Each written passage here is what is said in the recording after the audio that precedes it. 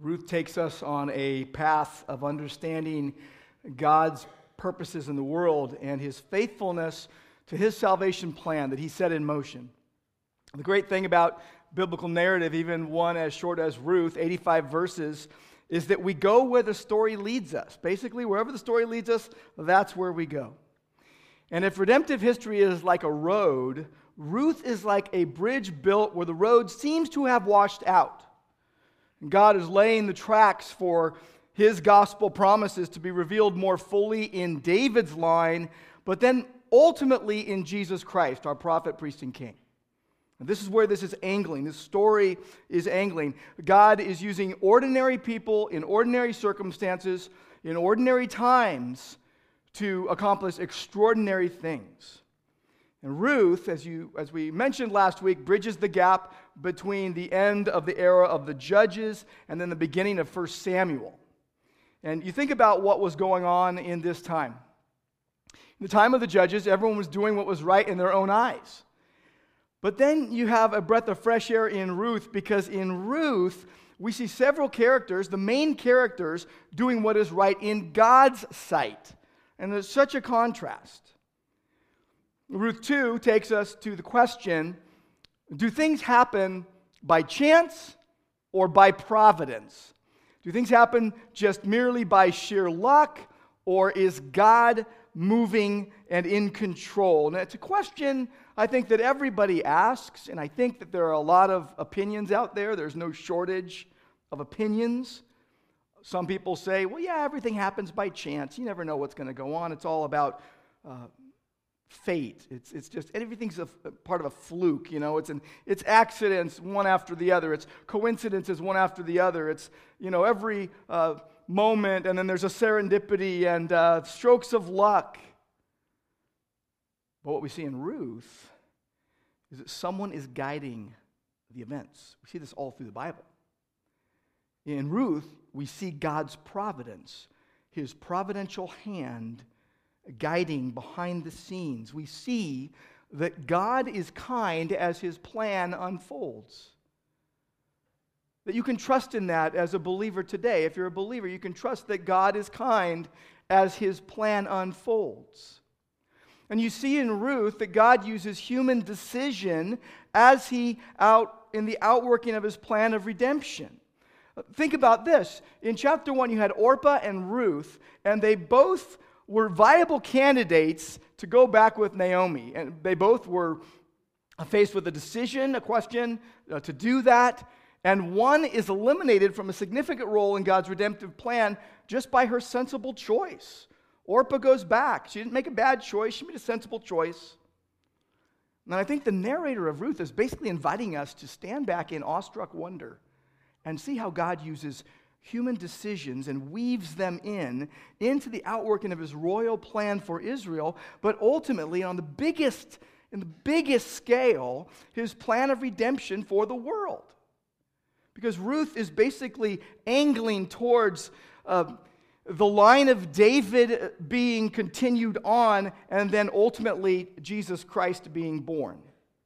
And so we saw this last week in Ruth chapter 1. Ruth is really in 4 acts. Every chapter is like an act in a play. So Ruth 1 is act 1. And we saw that in extreme need, God showed his people extraordinary kindness. There was a famine. There was an escape to Moab. There was the death of Naomi's husband and 2 sons. We had 3 widows. We had 3 funerals. And then the famine ends. And Naomi returns to Bethlehem bitter. She is bitter at God. Now, Hebrew words matter, and the Hebrew words in chapter 1 strongly point to this, that she is bitter at God. One writer put it this way: Naomi lays the blame for her miserable fate directly at Yahweh's door. Another said, casting all subtlety to the wind, she charges God with responsibility for her change in circumstances and her grief. Now, to eliminate all doubt, you just look at verse 21 in chapter 1, and one writer put it this way: she places the blame for her present destitution squarely on Yahweh's shoulders, saying, Yahweh testified against her. So basically, God took her to court and testified against her. So based on word choice, she accepted no responsibility for her fate, as one person put it, and considers that her tragedy was all God's fault. This is the mindset of Naomi as they come back to Bethlehem. But there is a positive note here. Even in her negativity, in this bitter disappointment that she's going through, she has this deep awareness of God in her life.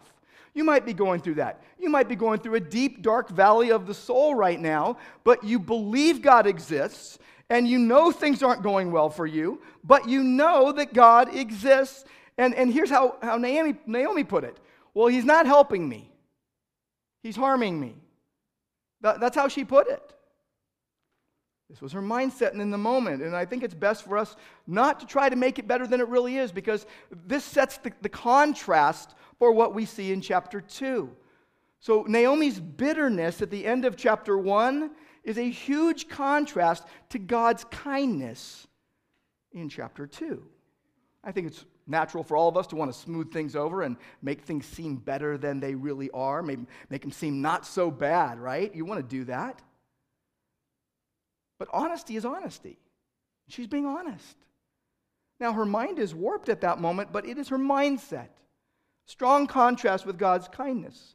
And don't we know that God has a way of working these things out, changing our minds and leading us to the truth. And isn't God understanding and long-suffering with us? Aren't we glad? You know, thank you. Yes, it's true. We are glad. Yes, we are glad. You can respond. Amen. Many of the first readers of Ruth would have just totally related. They would say, yeah, we can identify. Here's Israel's history littered with catastrophe. You've got famines, and you've got enemies stalking, and you've got plagues and earthquakes, and they're threatening their very existence. So Naomi complaining and being bitter about God, that would have found an echo in the hearts of a lot of people that were forced into exile or that were facing life collapse. They would have found it very difficult not to question God. And by the way, we have an Old Testament book, 100% committed and dedicated to lamentations. And in that, you see that the Lord's loving kindness is indeed never cease. They are new every morning. His mercies never fail. Great is his faithfulness, even in the midst of lament. Naomi really has no idea how things are going to work out. It's like you and me. We don't know what tomorrow is going to be like. She has no idea how things are going to work out at this point. And she's only expecting the worst, right? That's what she's doing. She's just expecting the worst. How easy it is for us to do that. We don't realize God's working for our benefit. And that's what happens at the end of chapter 1. The curtain falls on chapter 1, and it's the beginning of barley harvest. Well, God had done something for the people of Bethlehem. He had brought food. This was probably late April, early May on our calendars. And what we see here is that God directs the path of the one who fears him. Proverbs 16:3 says, the mind of man plans his way, but the Lord directs his steps. So if you're a believer today, you better be sure that God will lead you and guide you and protect you and provide for your needs, but not all your wants. You got kids begging you to get them stuff this Christmas because they need it. No, they don't need it. Do you know that everything you think you need right now, you don't need it to exist?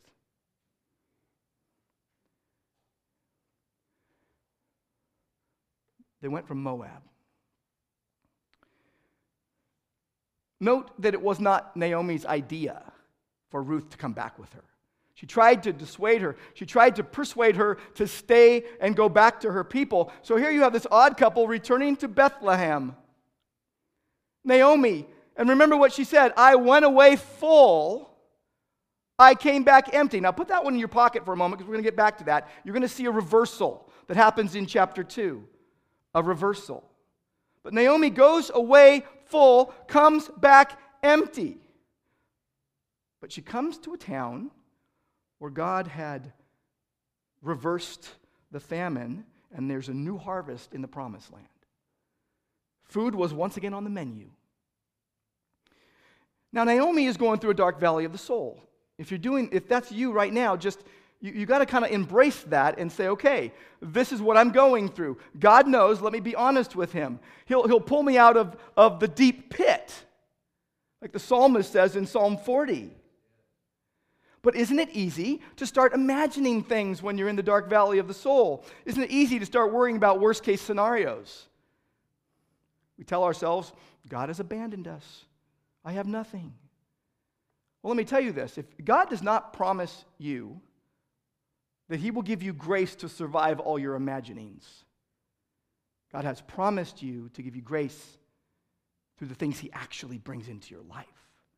Proverbs says that through presumption comes nothing but strife. All the what-ifs of life, just message yourself up. But God gives grace to make it through what he actually brings to you. They come to Bethlehem.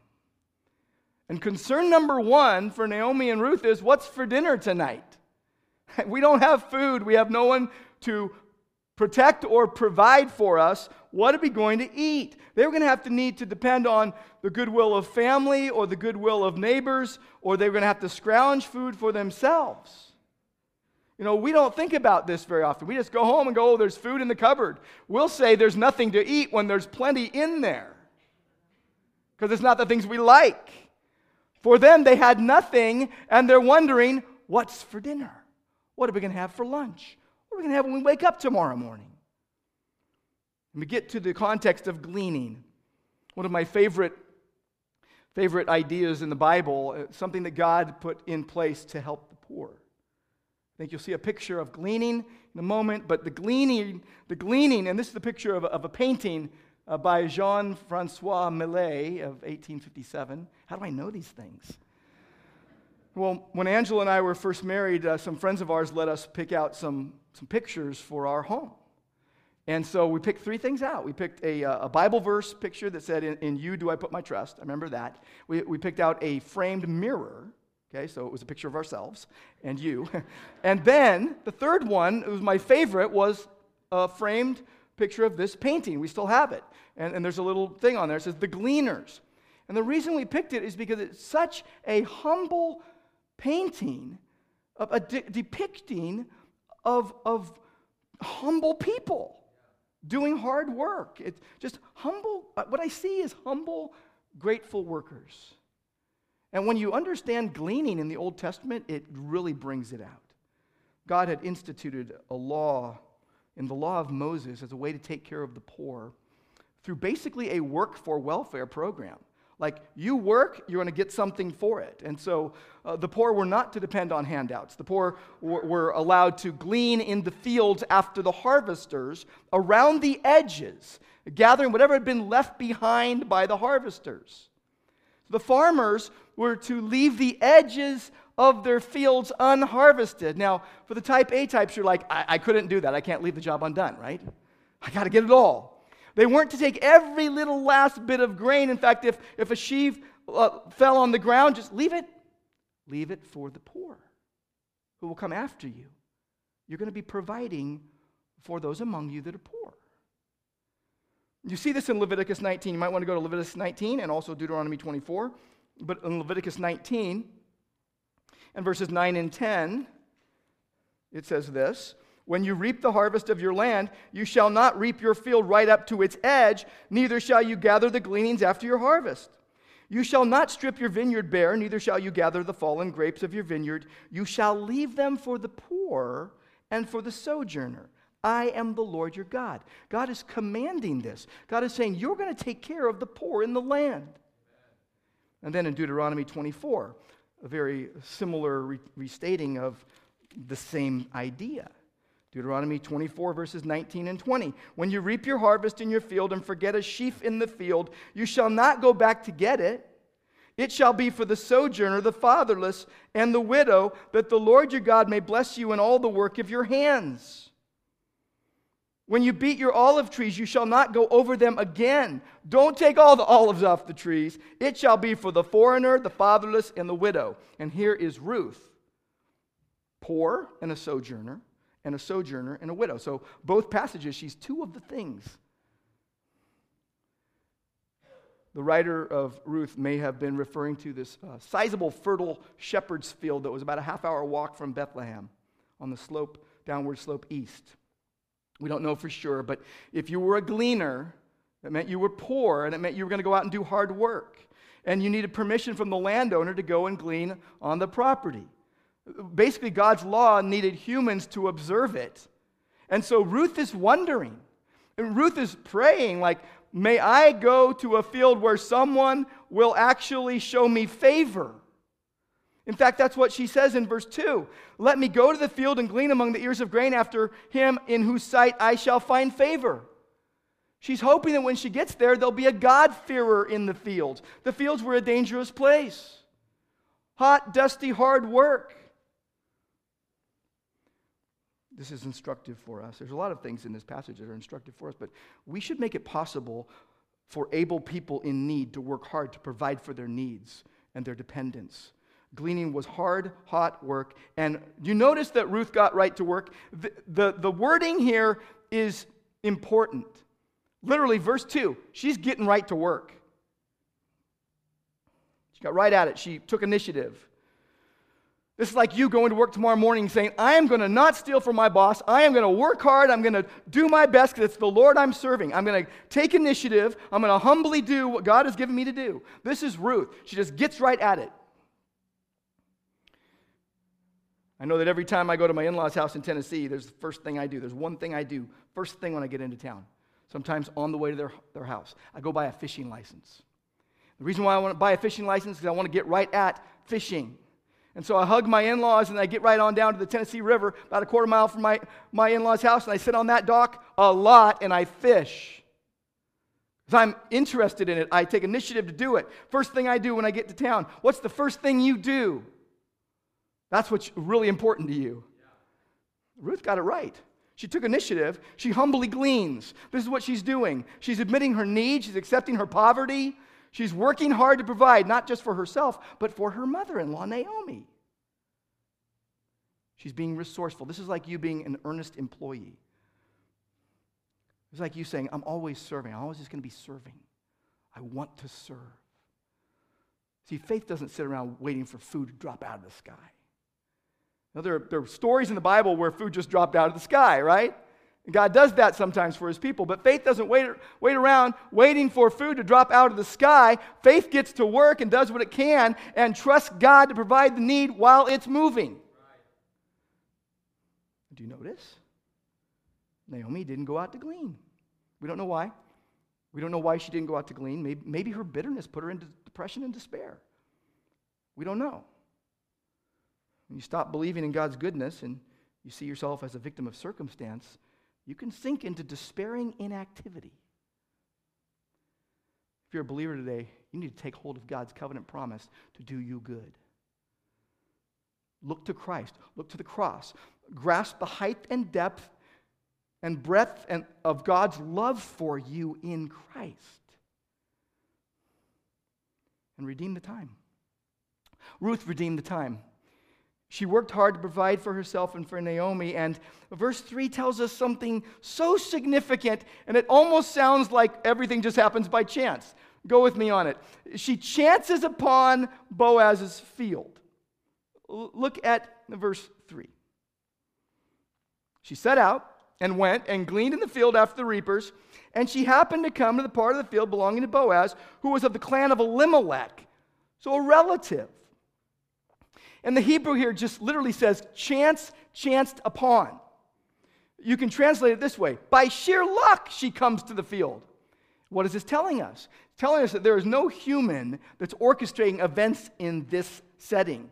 They knew, Ruth right here knew less than we do. See, the reader is reading that Naomi, verse 1, has a relative, a worthy man of the clan of Elimelech, whose name is Boaz. Ruth doesn't know that. This is just setting the stage for the story. Remember, this is a narrative, telling a story so that we can glean what God wants for us to glean out of it. She chances upon Boaz's field. Now, the fields in those days, the fences didn't exist. The properties would have been a patchwork of sections, maybe marked by stone, maybe identified by the name of the owner, but no prominent markers. And in the providence and plan of God, he brings her to the field of Boaz. Literally as chance chanced, or as luck would have it. But what the story is doing is inviting you to see there is no such thing as luck driving these events. This is all a part of a bigger plan. And nothing less than a divine appointment brought Ruth to the fields of Boaz in Bethlehem. Now, from a human perspective, sheer luck. Total chance. But God's fingerprints are all over this. God's providence. There's so many stories we can tell of God's providence in our lives. I've got journals literally in my home that are just stories that I can remember that God did this and he orchestrated that. And I'll just give you a simple one. It's not even that great of a story, but it was from this summer. It was the first one I could remember, okay?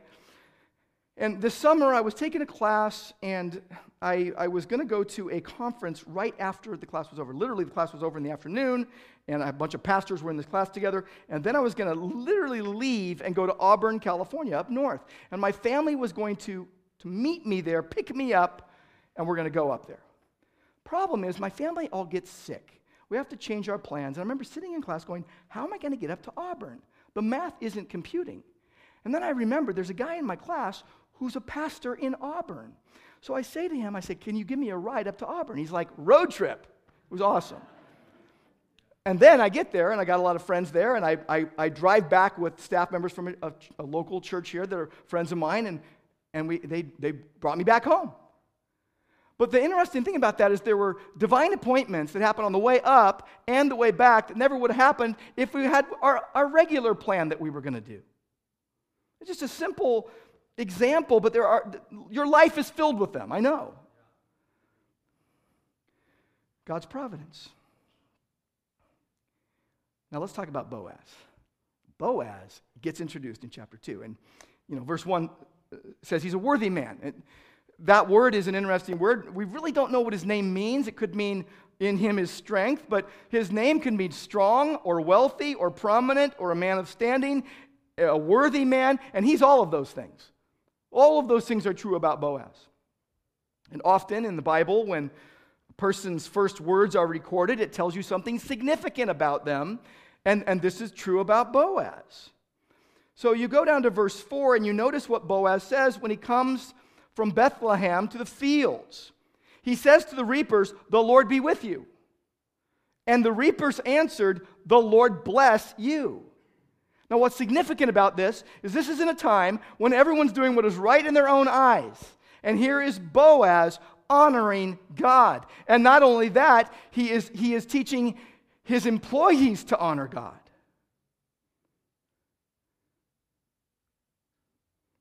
Significant. In a time when everyone is doing what is right in their own eyes, Boaz is doing what is right in God's eyes. He honors God, and he led his workers to do the same. And as the story progresses, what you see is that Boaz is God's source of protection and provision for Ruth. He protects and provides for Ruth. And it's just a picture of humble sincerity, really, where Ruth is just humbly hard working in the fields, and Boaz notices her, asks why there's someone that isn't usually there. Who is this? He cares about his workers. He cares about who's out there. You need permission to be there. And what happens is he speaks kindly to Ruth. And he treats her kindly. There's kind words and kind actions. And he says to her basically, you keep close to my workers. I've got you. You're in a dangerous place. You're going to be protected. And he even speaks of Ruth's faith.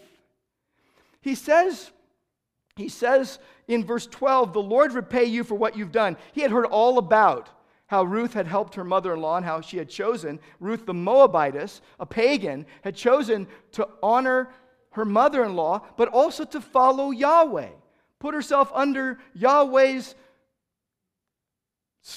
sovereignty, and to submit herself to worship Yahweh alone. And he says this, "A full reward be given to you by the Lord, the God of Israel, under whose wings you have come to seek refuge." Very important phrase there, the wings under which you have come to seek refuge. It speaks of Ruth's faith. Ruth's faith. She came to seek refuge under the wings of Yahweh. The pictures of a protective shelter of a bird over its young. Wings is a metaphor in the Bible, a strong metaphor signifying strength and protection. It was connected to the Exodus of Israel from Egypt when God carried his people out of Egypt on eagle's wings, it says, Exodus 19:4. In the Psalms, God's wings are spoken of, providing protection for those who seek refuge in him. Wings were the corner of a garment. You'll see that in the next chapter, in Ruth 3. But what he's saying is, Ruth, you put yourself under God's protection. May God bless you for that. You sought refuge in Yahweh. You entrusted yourself to his care. And you decided to worship him alone. And you decided to associate with his people. He's bringing out this idea of protection. Protection is very prominent in Genesis. There's a lot of tie-ins with Ruth and Genesis. And before the flood, God protected Noah and his family. Genesis 6. In Genesis 12, God protects Sarah when Abraham didn't. In Genesis 15, Yahweh calls himself Abraham's shield. Said his reward will be very great. Boaz wants Ruth to be rewarded by Yahweh for her faithfulness and for her faith. This mirrors what Hebrews 11 says, how faith is the assurance of things hoped for, the conviction of things not seen, and how that God is the rewarder of those who seek him. If you're a believer today, you got to put yourself under God's protection. If you're not a believer today, you got to put yourself under God's protection. Believe in Christ's finished work. Believe that he died for your sins in your place on the cross and was buried and was risen on the third day, and that he took all the wrath against your sin upon himself so that you could be saved. If you would believe in him, if you would seek refuge in Yahweh, you need to entrust yourself to Yahweh's care. You need to worship Yahweh alone. You need to associate with his people. You need to submit yourself to God Almighty through Jesus Christ. Did you notice how kind Boaz is? She even says in verse 13, why have I found favor in your sight? You have spoken so kindly to me, and I'm not one of your servants. I'm a foreigner. I'm not one of your people.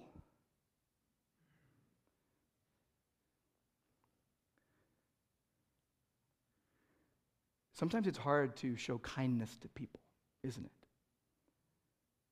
Sometimes it's hard to choose to show kindness to people, to initiate good towards them.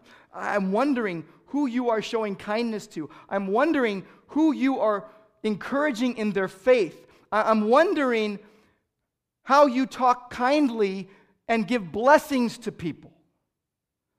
Because this is something we can glean from this passage.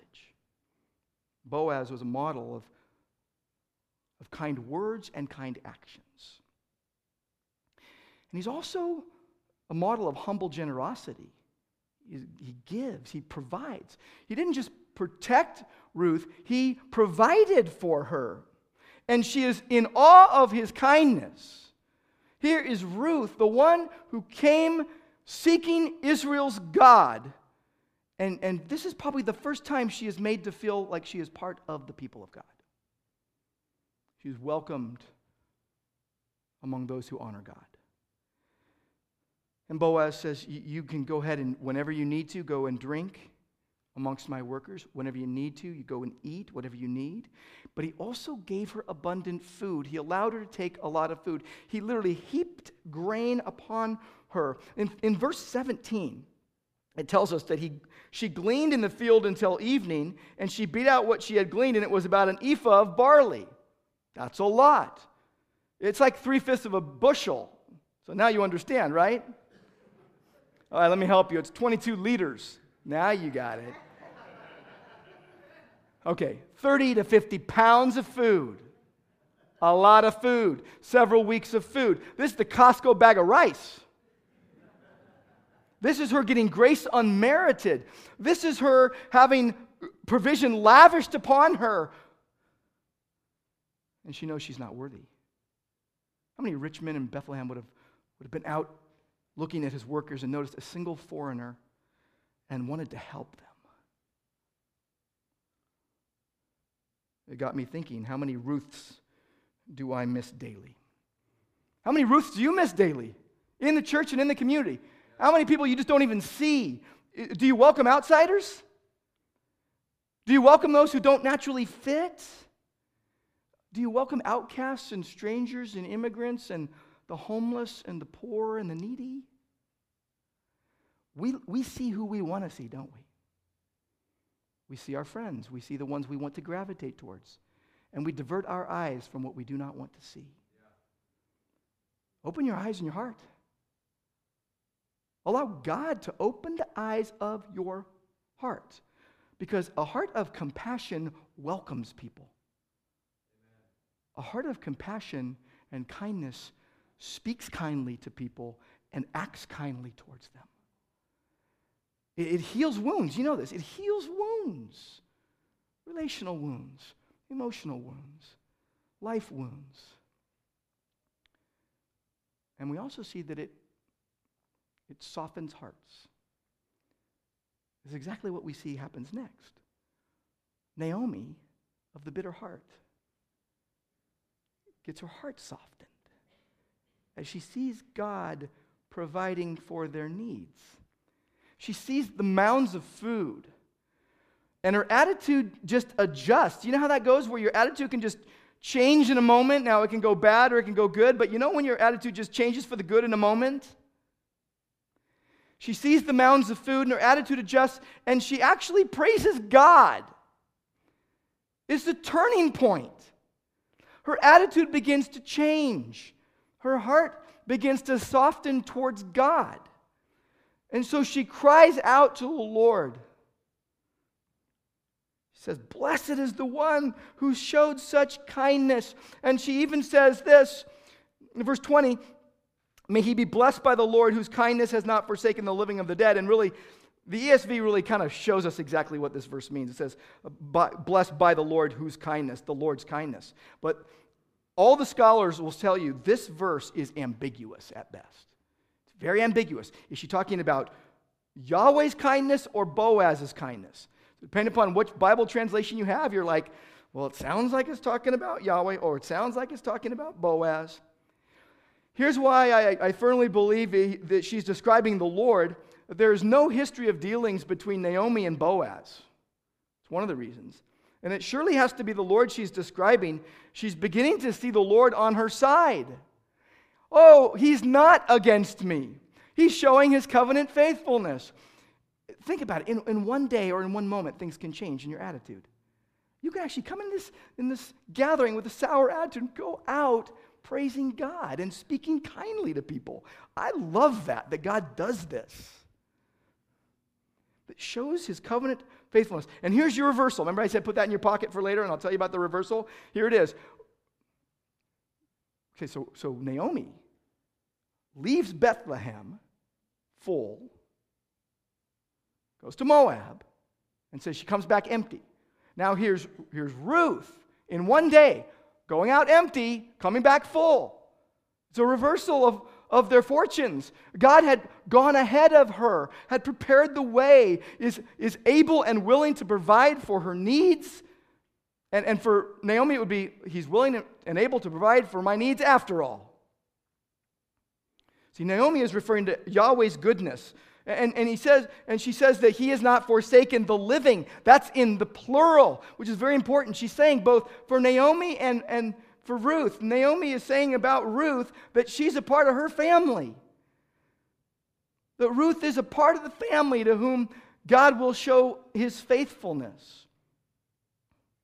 There's a lot of tie-ins here to Genesis, and this is a tie-in very clearly to Genesis 24, verse 27, which has the same Hebrew phrase, the only two times it's in the Bible, has not forsaken his steadfast love. In that setting, in Genesis 24, Abraham's servant was praising God for providing a wife for Isaac. And Naomi seems to be quoting this passage from Genesis, this phrase, that God is showing his covenant-keeping love. That the same God that providentially arranged for the finding of Isaac's wife was providentially arranging this episode in the ordinary, with ordinary people. Surely there were redemptive connections in her use of the phrase. Here is Yahweh's plan unfolding. He is using his people in the story. He is doing this for his glory, to bring a Savior into the world, to redeem fallen man, to solve our sin problem, for his honor. God has been so kind to us. How many times do you say that? Is it ever on your lips? God has been so kind to me. God has been so gracious.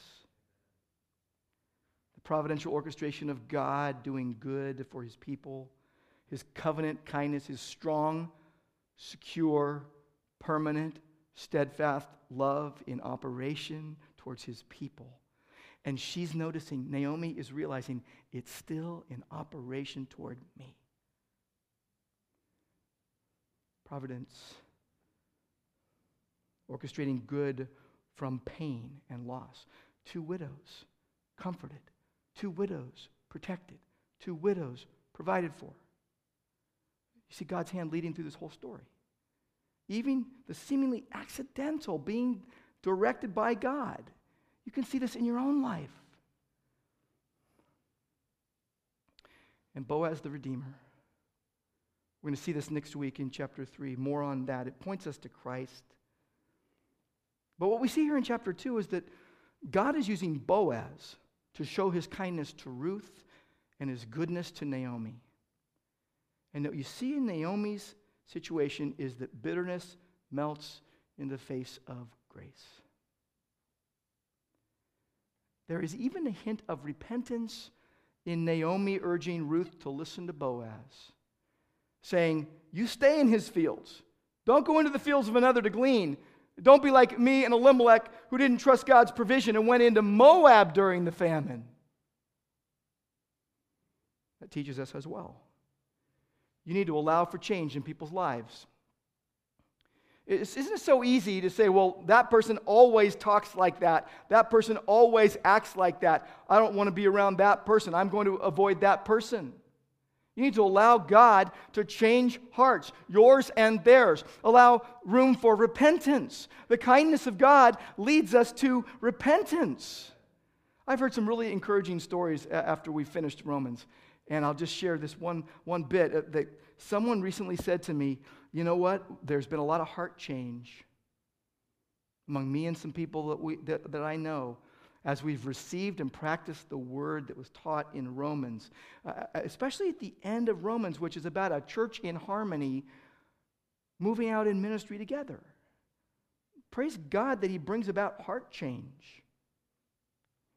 And how does he do it? Is it chance or providence? It's clearly providence.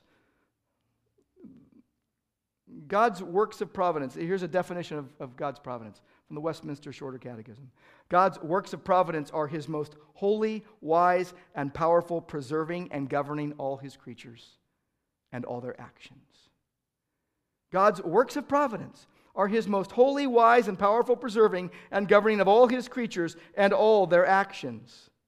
J.I. Packer says the doctrine of providence teaches Christians that they're never in the grip of blind forces, fortune, chance, luck, fate. All that happens to them is divinely planned, and each event comes as a new summons to trust, obey, and rejoice, knowing that all is for one's spiritual and eternal good. Puritan John Flavel said this, providence is best read like Hebrew, backwards. He says, only then is it possible to trace the divine hand on the tiller, guiding the gospel ship into the safe harbor. No matter how dark things get, his hand is always in control. Think about your life for a moment and how dark things seem to get. Can you trust that God is still in control? I want to tell you that there's no such thing as blind providence. God knows exactly what he is doing and why. See, providence is where you need to lean your understanding on God, knowing that you're blind to providence, and God has his proverbial eyes on everything. Where you say, I can't see, where you know you're in a fog, when you know you're literally blindfolded in a situation, but you know God is at the helm. You know God is directing things. God is steering the ship. God is working all things together for good to those who love him and are called according to his purpose. God is making all things new. You have hope in Christ. Don't doubt that God is directing the details of your life. God's timing is perfect. You think about Ruth. One writer put it this way: in Ruth, there is this clock ticking in the background. There's this clock ticking in the background of Ruth, a timepiece of redemptive history, if you will. Here's Naomi and Ruth arriving in Bethlehem at the beginning of barley harvest during the feast of Passover, when the harvest began. No better time for an exodus from the fields of Moab to the promised land, a fresh start by God's grace. And then the end of chapter 2, end of the barley and wheat harvests. 7 weeks had passed. Now it's time for the festival of the first fruits. And Naomi and Ruth had experienced the first fruits of God's deliverance in the gift of grain from Boaz. But they've not yet seen the fullness of God's deliverance that he has planned for them. What we see as we go on in Ruth is that God will provide a husband for Ruth, and then God will provide a child to continue on the family line and to lead into the line of David and all the way to the Messiah. It leads to the Davidic kingdom and ultimately to Christ. Because ultimately, Naomi and Ruth didn't just need a redeemer to give them grain or rescue them from poverty or to get a husband for Ruth. They needed the heavenly redeemer to save them from sin. The cost for them to have their deepest need met was for Jesus to taste death in their place. The cost for you to have your deepest need met is for the sinless one to be made sin for you, so that in him you might become the righteousness of God. In Christ, God paid the price in full. So trust in Christ alone for your daily bread and for everything in your life. Don't go scratching for crumbs in the fields of another. Stick with the Lord. The clock is ticking, and God meets needs in his perfect time. Here's Ruth, a widow. Her husband has died. She is in pain. She has experienced loss. This is like your life when you didn't know it at the time. When your kids rebelled and you didn't know how it was going to work out. When your spouse died and you didn't know how it was going to work out. When your business failed and you didn't know how it was going to work out. And what you notice later is God was providing every step of the way. Not everything you wanted, but everything you needed. I mean, who knows your life better? You or God? Who knows your needs better? You or God? Can they help me here? Thank you very much. And then you think about it. You know you're better off when you are trusting God, and don't forget this part, when you are trusting God and working hard at whatever he's given you to do. God works as you move. Here's Ruth, getting to it right away, to the fields. Let me just tell you, Ruth is not a study in pain avoidance. Ruth is not a study in risk avoidance. Ruth is not a study in self-protection. Ruth is a model of trusting Yahweh as you live your life. She didn't choose a widowhood, but what she chose was a rough path. Go to Naomi, to a foreign land, to live among different people and be thought of as an outsider. And she went to glean in fields. Think of the Christmas story. We're in Christmas season. Think about Mary. She hears that she's going to be the mother of Jesus, and she is confused at first. God's going to provide a deliverer, and she's going to be the mother of the Messiah, and she is confused, and she is surprised, but her response is humble obedience. Her response is singing a song of praise to God, like we started the service with, reading from Luke chapter 1. I mean, think about Christmas. There's a lot of Christmas confusion. Unbelievers don't know what to do with Christmas. A lot of believers don't know what to do with Christmas. You will either have Christmas confusion or you will have Christmas comfort because you've aligned yourself with Jesus. Galatians 4:4, in the fullness of the time, God sent forth his Son to redeem us. Mary goes from confusion to comfort. My soul magnifies the Lord. Ruth goes from confusion to comfort. Naomi goes from confusion to comfort. I love what Paul says in Philippians 4:19. My God will supply all your needs according to his riches and glory in Christ Jesus. It is not by chance that you find yourself hearing these words right now, listening to these words right now. If you're a believer, you have experienced the first fruits of your salvation, but you await its fullness. Romans 8:23. I want to tell you, believers, I want to say to you strongly, if you are so preoccupied right now, just trying to survive every day, your focus is off.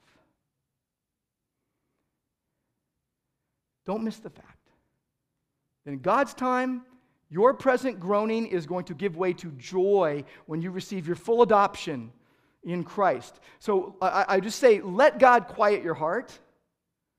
Let God focus your attention on your inheritance stored in heaven. Fix your mind on the things above, not the things on earth. Let that feed your hope. Let that encourage you to persevere patiently. There will be some hard providences that come your way. Trust in Christ. You will have storms. Trust in Christ. You will experience loss and pain and tragedy. Trust in Christ. Find refuge under His wings. Follow Christ. You are never hopeless in Christ. Satan wants you to think you're hopeless. Hope keeps believing. With God, all things are possible. Look to Jesus Christ. God's redemptive plans in Ruth were just unfolding. Using His people in the story, ordinary, all for His glory, brings a Savior into the world to redeem fallen man, solve the sin problem. Just like Boaz did for Ruth, now we sit here in 2019. If you're a believer, you're able to say, you know what? Jesus brought me in. Jesus welcomed me into the family of God. Jesus protects me.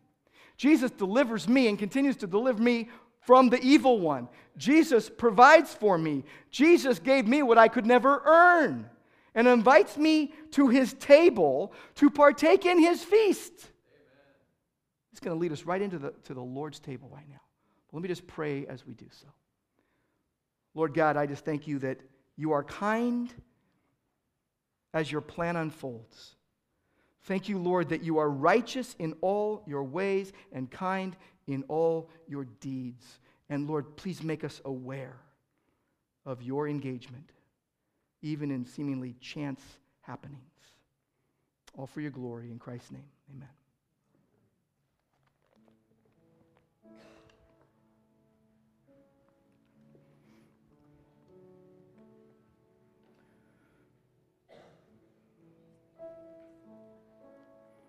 If you're new to Grace, we pass the bread and we eat together. We're doing what Jesus instructed us to do. And it's reminding us of God's provision for us in Christ. If you're not a believer, you have no place at the table at this point. And I just want to say that if you're not a believer, come to faith in Christ. Believe in Jesus Christ. Believe that He died for your sins in your place. Believe that He paid the penalty that your sins deserved. Believe that He took all the wrath that your sins deserved upon Himself so that you could be forgiven, so that you could receive God's grace and mercy in Christ. And if that's you today and you say, wow, I want to believe that, then take the bread with us. Believe it and take the bread with us. Blood was shed. Blood was shed. Christ died in our place, died for us. Blood was shed. Forgiveness is offered. Provision was made. There's no lack in this provision. God loves all nations, and there are people of every nation, tribe and nation and language that God is bringing in. He is still saving people today. Praise God.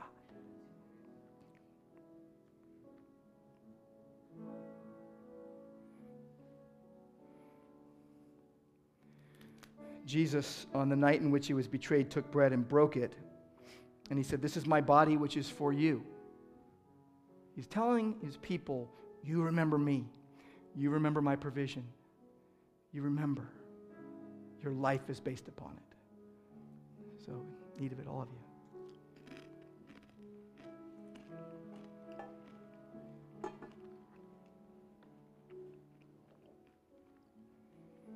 There's no secret that when we come to this table, we're remembering Jesus dying for our sins. But for every believer, there is a hope that is secure. And it's that you won't shrink in shame at the appearing of Jesus because you are covered by the blood of Christ. And it's no wonder that when we see that, some of you probably did this. You came in today and you're like, well, we're having communion today. I need to confess some sins. Praise God. You know what that means? That means you care if you're right with God and other people or not. You know what that means? That means that you're like, you got the Holy Spirit living in you and you're like, I want to be right with God. I want to make sure that there's nothing blocking my relationship with God and other people right now. I want to be used by God for His glory. It's the ones who don't care that you worry about. If you care that you're a believer, if you care that you want to be right with God, and you care that you want to remember Jesus and align with Him and submit to Him, we just praise God for that. Like, that's a sign of life. That's a sign of life.